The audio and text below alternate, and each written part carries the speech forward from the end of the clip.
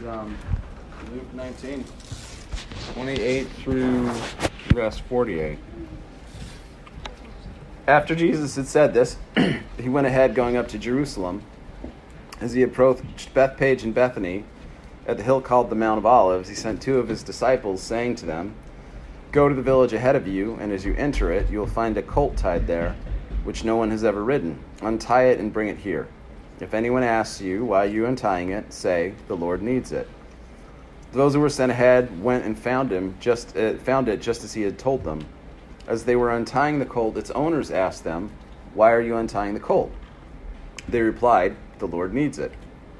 They brought it to Jesus and threw their cloaks on the colt and put Jesus on it. As he went along, people spread their cloaks on the road.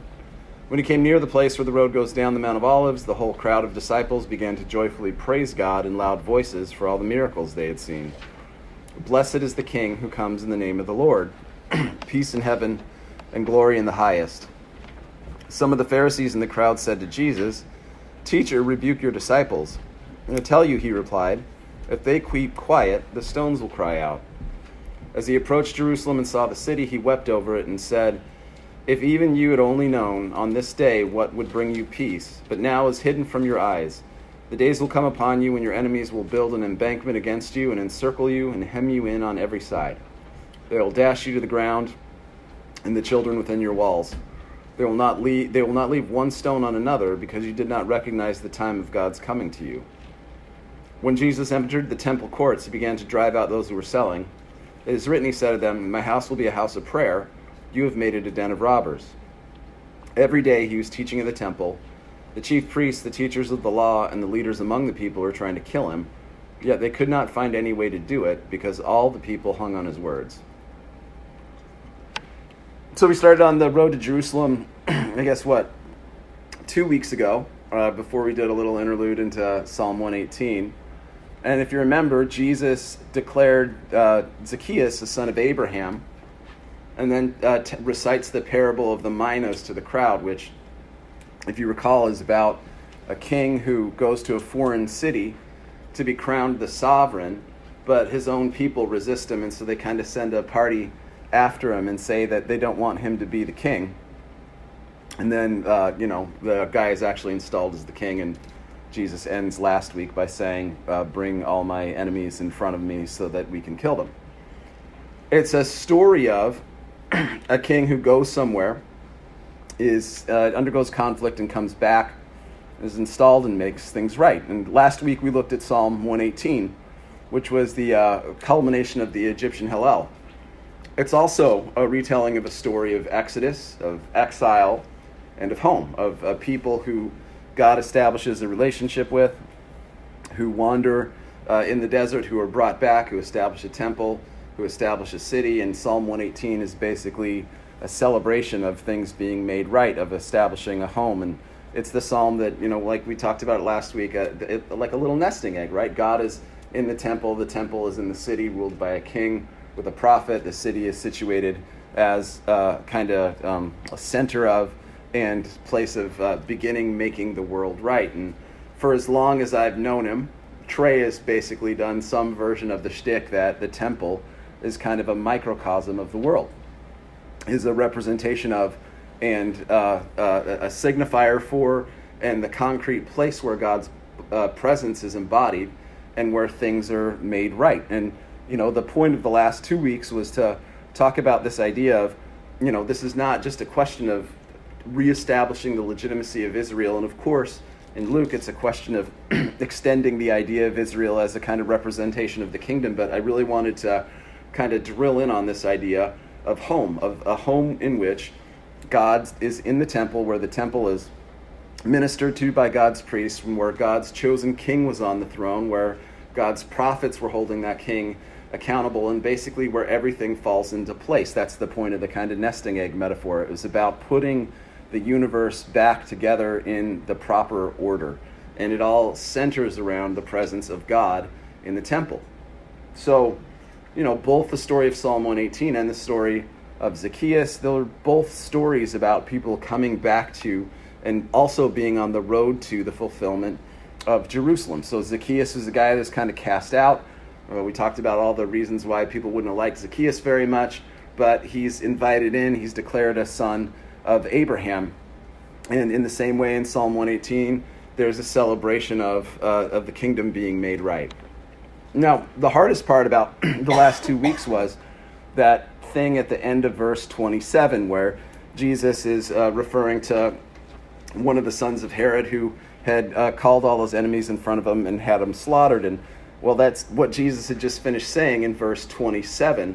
And that serves as the kind of pivot to his entry into Jerusalem for today. So in verse 28, when it says, after Jesus had said this, told the parable of the minas and talked about the king, Jesus goes on ahead, going up to Jerusalem.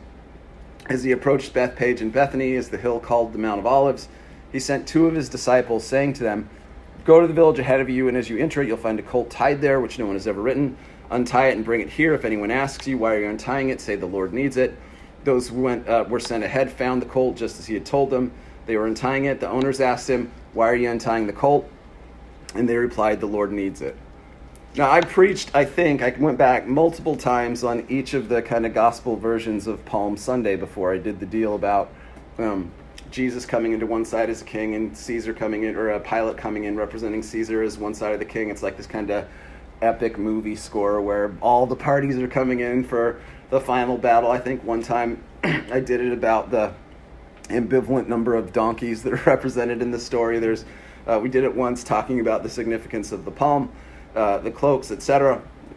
There's lots of different ways of telling this story, but usually when we tell the story, we kind of see it as the prelude to the big event that is Easter, that is the cross, and that is the resurrection. And of course, it's not wrong to see it as the prelude, but one of the things that really strikes me this year when reading Psalm 118 and thinking about the road to Jerusalem is exactly that idea that, what is happening here is more than just resistance of Roman colonialism, is more than just reestablishing a king for Jerusalem, but I really wanted to kind of drill in this Palm Sunday on the idea that Jerusalem is being put back in order so that the world can be put back in order.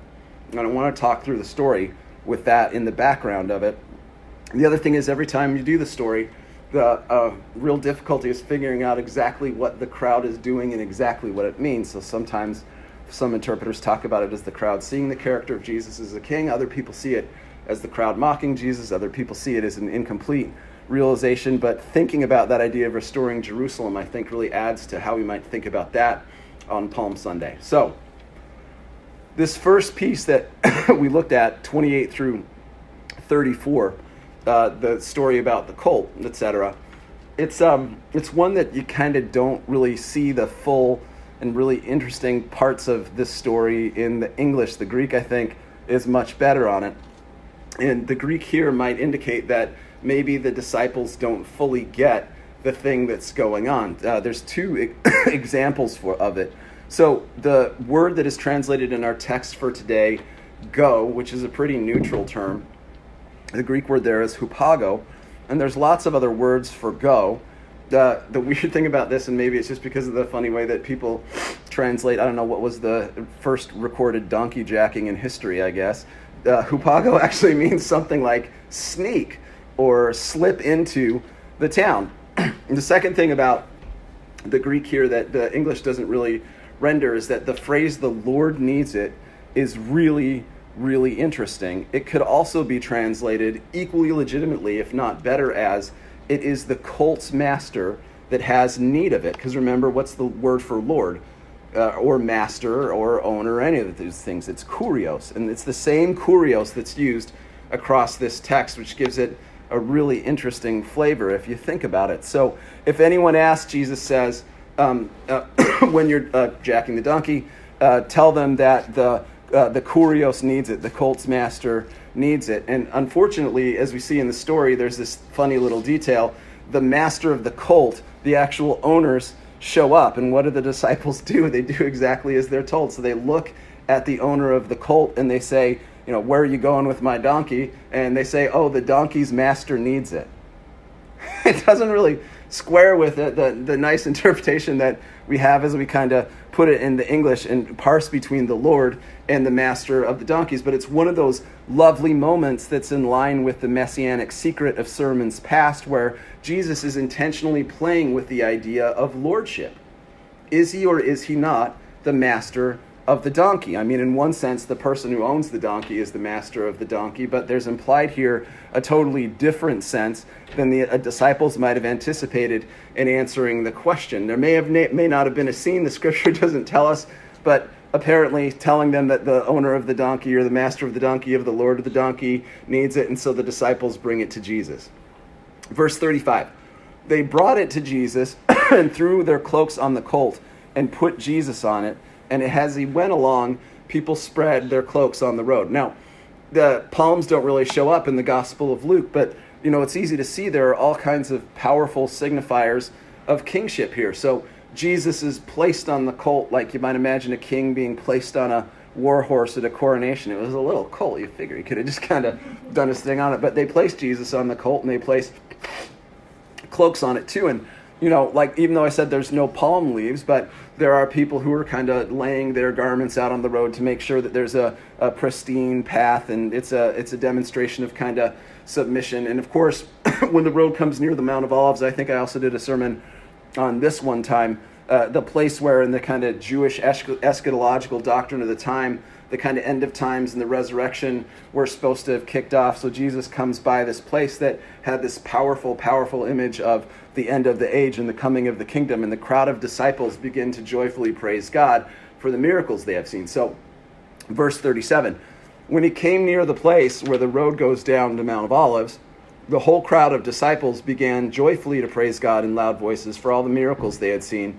Blessed is the King who comes in the name of the Lord. Peace in heaven and glory in the highest.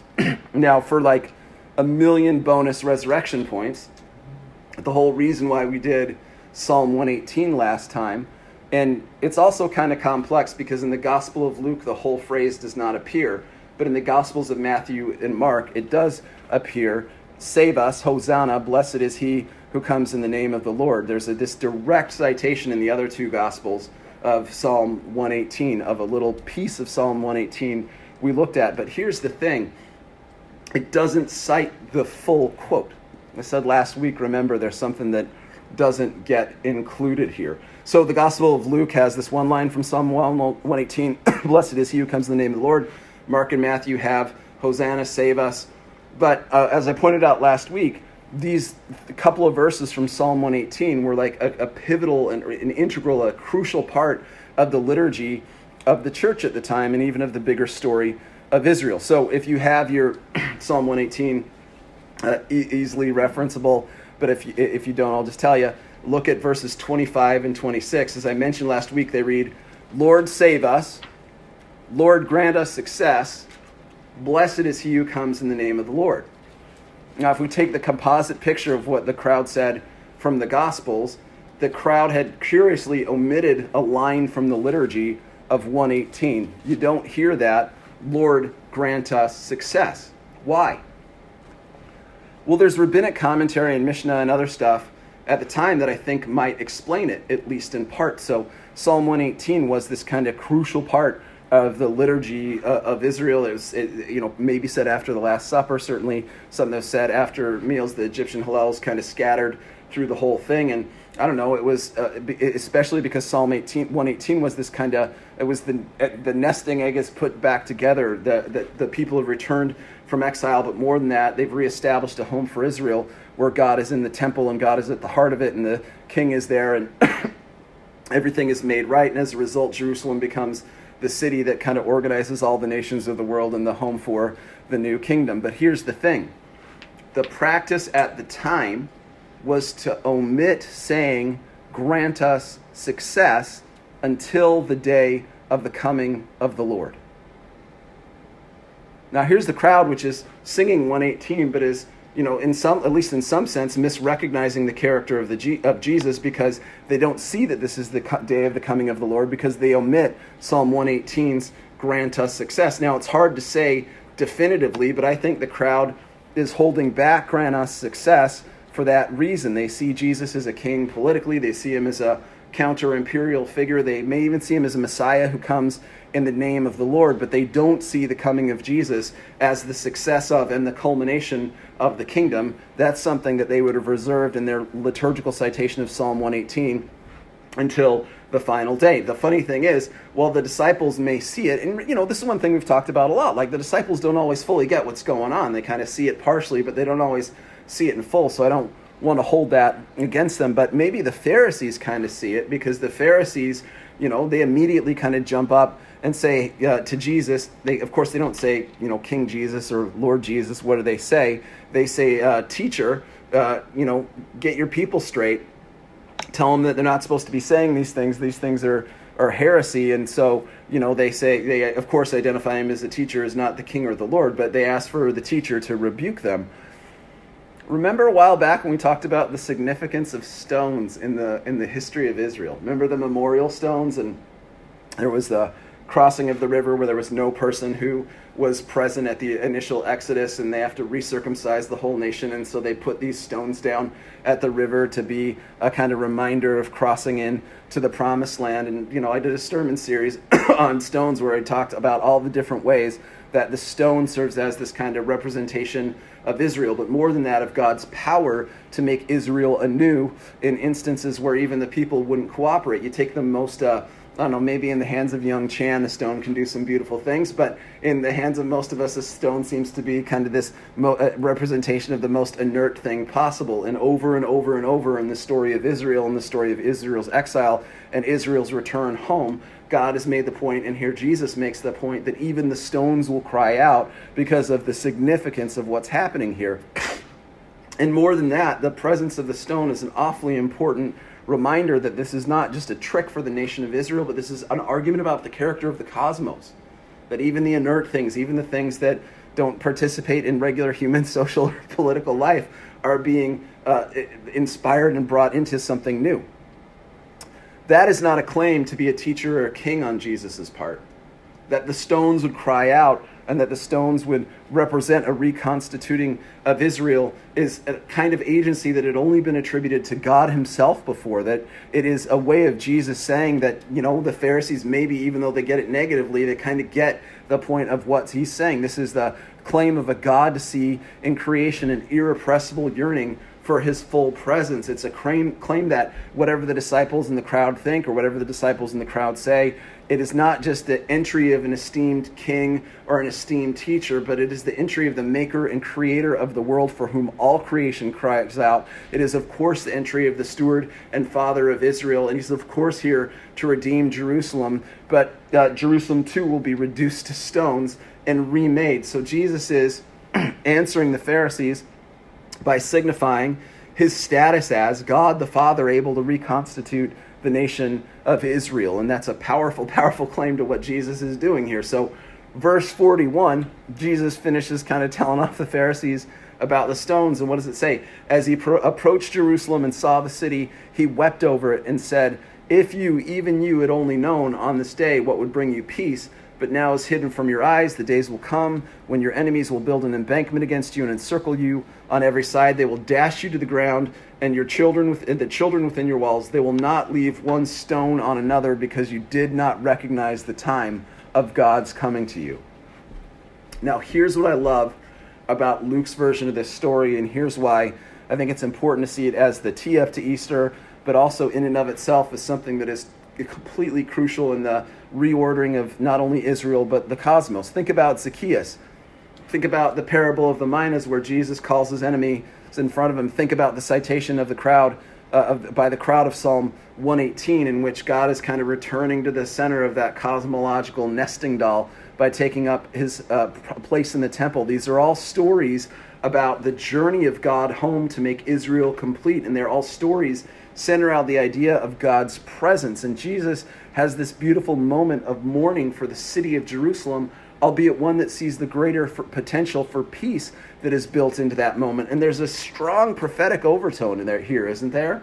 That he makes the call about what's going to happen to Jerusalem, but he also declares something about the character of Jerusalem. And you start to tick up all the things, and you see that in this journey we have a claim of Jesus as king, we have a claim of Jesus as God and the rightful representative of Israel, and we have a claim of Jesus as prophet, all on the way into the Jerusalem, and all cumulatively building as Jesus moves into into town. The cosmos is being made right in each of these little representations of the kind of character of Israel being restored as Jesus is moving towards the city and moving towards his death and moving towards his resurrection. And here's the thing, what is so beautifully and characteristically direct about Luke is that Luke loves to follow the outlines of the journey narrative. Remember we did that whole series on Luke's basically a very coherent story that starts with the kind of history of Israel and is about is Jesus redoing all the big elements in the history of Israel and then moving out and making Israel available to the world. And the way that Luke puts together the journey into Jerusalem is this beautiful, beautiful telling of it that condenses so many different elements of it, the kingly one, the prophetic one. And here's the thing, Luke uses what I think is this beautiful and this powerful little rhetorical device to kind of end out the chapter and to set up the events that are about to happen, but more than that, to demonstrate what Jesus has done by going back in to Jerusalem. So I want you to look carefully at verse 45. When Jesus entered the temple courts. It's one of those places in Luke where Luke doesn't say, X thing happened and then Jesus decided to go to the temple courts. Luke has written that as if it is a when and not an if. Luke is implying here that Jesus' primary point and direction, the way that the place that the journey ends, was that journey must inevitably have ended with Jesus in the temple courts. And it is written, he said to them, my house will be a house of prayer. You have made it a den of robbers. But Jesus is not only there to clean stuff up. What does he do? At the end of this journey, after being recognized as a king, after having acted as a prophet, he camps out in the temple and he takes up his rightful place in it. And, the chief priests and teachers of the law are there in front of him. And in an echo of the parable of the minas, they want to get rid of this king. They want to do something about him, but they can't do it because the people are hanging on his words. And the scripture tells us, verse 47, every day he was teaching at the temple. But the chief priests and the teachers of the law and the leaders among the people were trying to kill him, but if they could not find any way to do it because the people all hung on his words. This is why I love Luke's picture of Jesus' journey into Jerusalem. He is hailed as a king. He mourns Jerusalem like a prophet would, but then he goes straight to the temple. It is the completion of the whole of the Egyptian halal. It is the demonstration that each piece of the nesting egg is being put back by Jesus' journey into Jerusalem. A king might have just gone on to confront Pilate or the political authorities, but Jesus didn't do that. A prophet might have asked for some miracle or some demonstration of God's power, but Jesus didn't do that. Jesus blows through those 2 points and he goes directly to the temple. And that's not just because he is a religious dude. Hopefully, if you've been following the character of the story, because it's the core thing that has to happen. It is the main thing that puts the nesting egg back together. It is the thing that knits all of reality back together. This is, in a very real way, the presence of God in full in God's temple. And it may not be recognized as such by the crowds or by the people that are there. It's implicitly recognized in the opposition of the Pharisees, but it fulfills the basic promise of what it looks like when Israel is made right with God. Remember last week we read that thing from Solomon, the wisest man ever. God used to be in a cloud, but now he's in the temple and he's chosen a king. The world is made right again. Israel's a home again in the most beautiful possible way. The presence of God and the chosen king serving a priestly function and acting as a prophet are all one in the person of Jesus, who has now come to the temple, who abides in it. It's a vision of lordship that calls back to the donkey jacking. The Lord has need of it. And the vision of Lord here is something broader than just a person who has authority over something, just a person who owns the donkey. The reason why Jesus loves the ambivalence in Lord there is that Jesus is declaring and demonstrating by what he does in his journey that this is the culmination of the Egyptian Hallel. This is that God is back in God's temple. God has come as a king, as a priest, and a prophet, and has reestablished the kingdom, has made everything right, and has reordered the cosmos. His presence reanimates the temple and knits the world back together in one coherent and centered whole. It's beautiful. It's a beautiful telling of the story that puts Jesus as having accomplished a lot of his mission for the character of Israel, and now he's got this one more enemy to confront. Prophet, priest, and king. We treat the death and resurrection as the thing, and of course, they are. But here is where the story comes full circle in some sense, and here is where I take the greatest solace in the way that the story is told here, because we all have the experience of the world feeling disordered, and we all have the experience of not knowing where to start. We all have the experience of not knowing what can make our stories right. But the Gospel of Luke is so beautiful in this sense, because how does it start? It starts with someone who is recognized as a king at his birth, someone who is exiled, or who is brought to the temple and is presented, and then who is exiled into Egypt, formerly to Judea, and then comes back. This is the full and completion of the story of the journey of exile that Jesus represents. And now that Israel is made right, Israel has new work to do. It has a new enemy to confront. And that is the story of the death and resurrection. But here, for now, the Lord of all creation, the guy who not only has the right to the donkey, but the guy who made it, is not only here to express or to declare, but to perform and enact his sovereign presence in the temple, that he is making everything new as prophet, that he is making everything new as priest, and that he has become our king. He has constituted the fullness of the kingdom that is Israel, and is soon to push it into the world to conquer the last enemy, death. Amen. Questions or talk?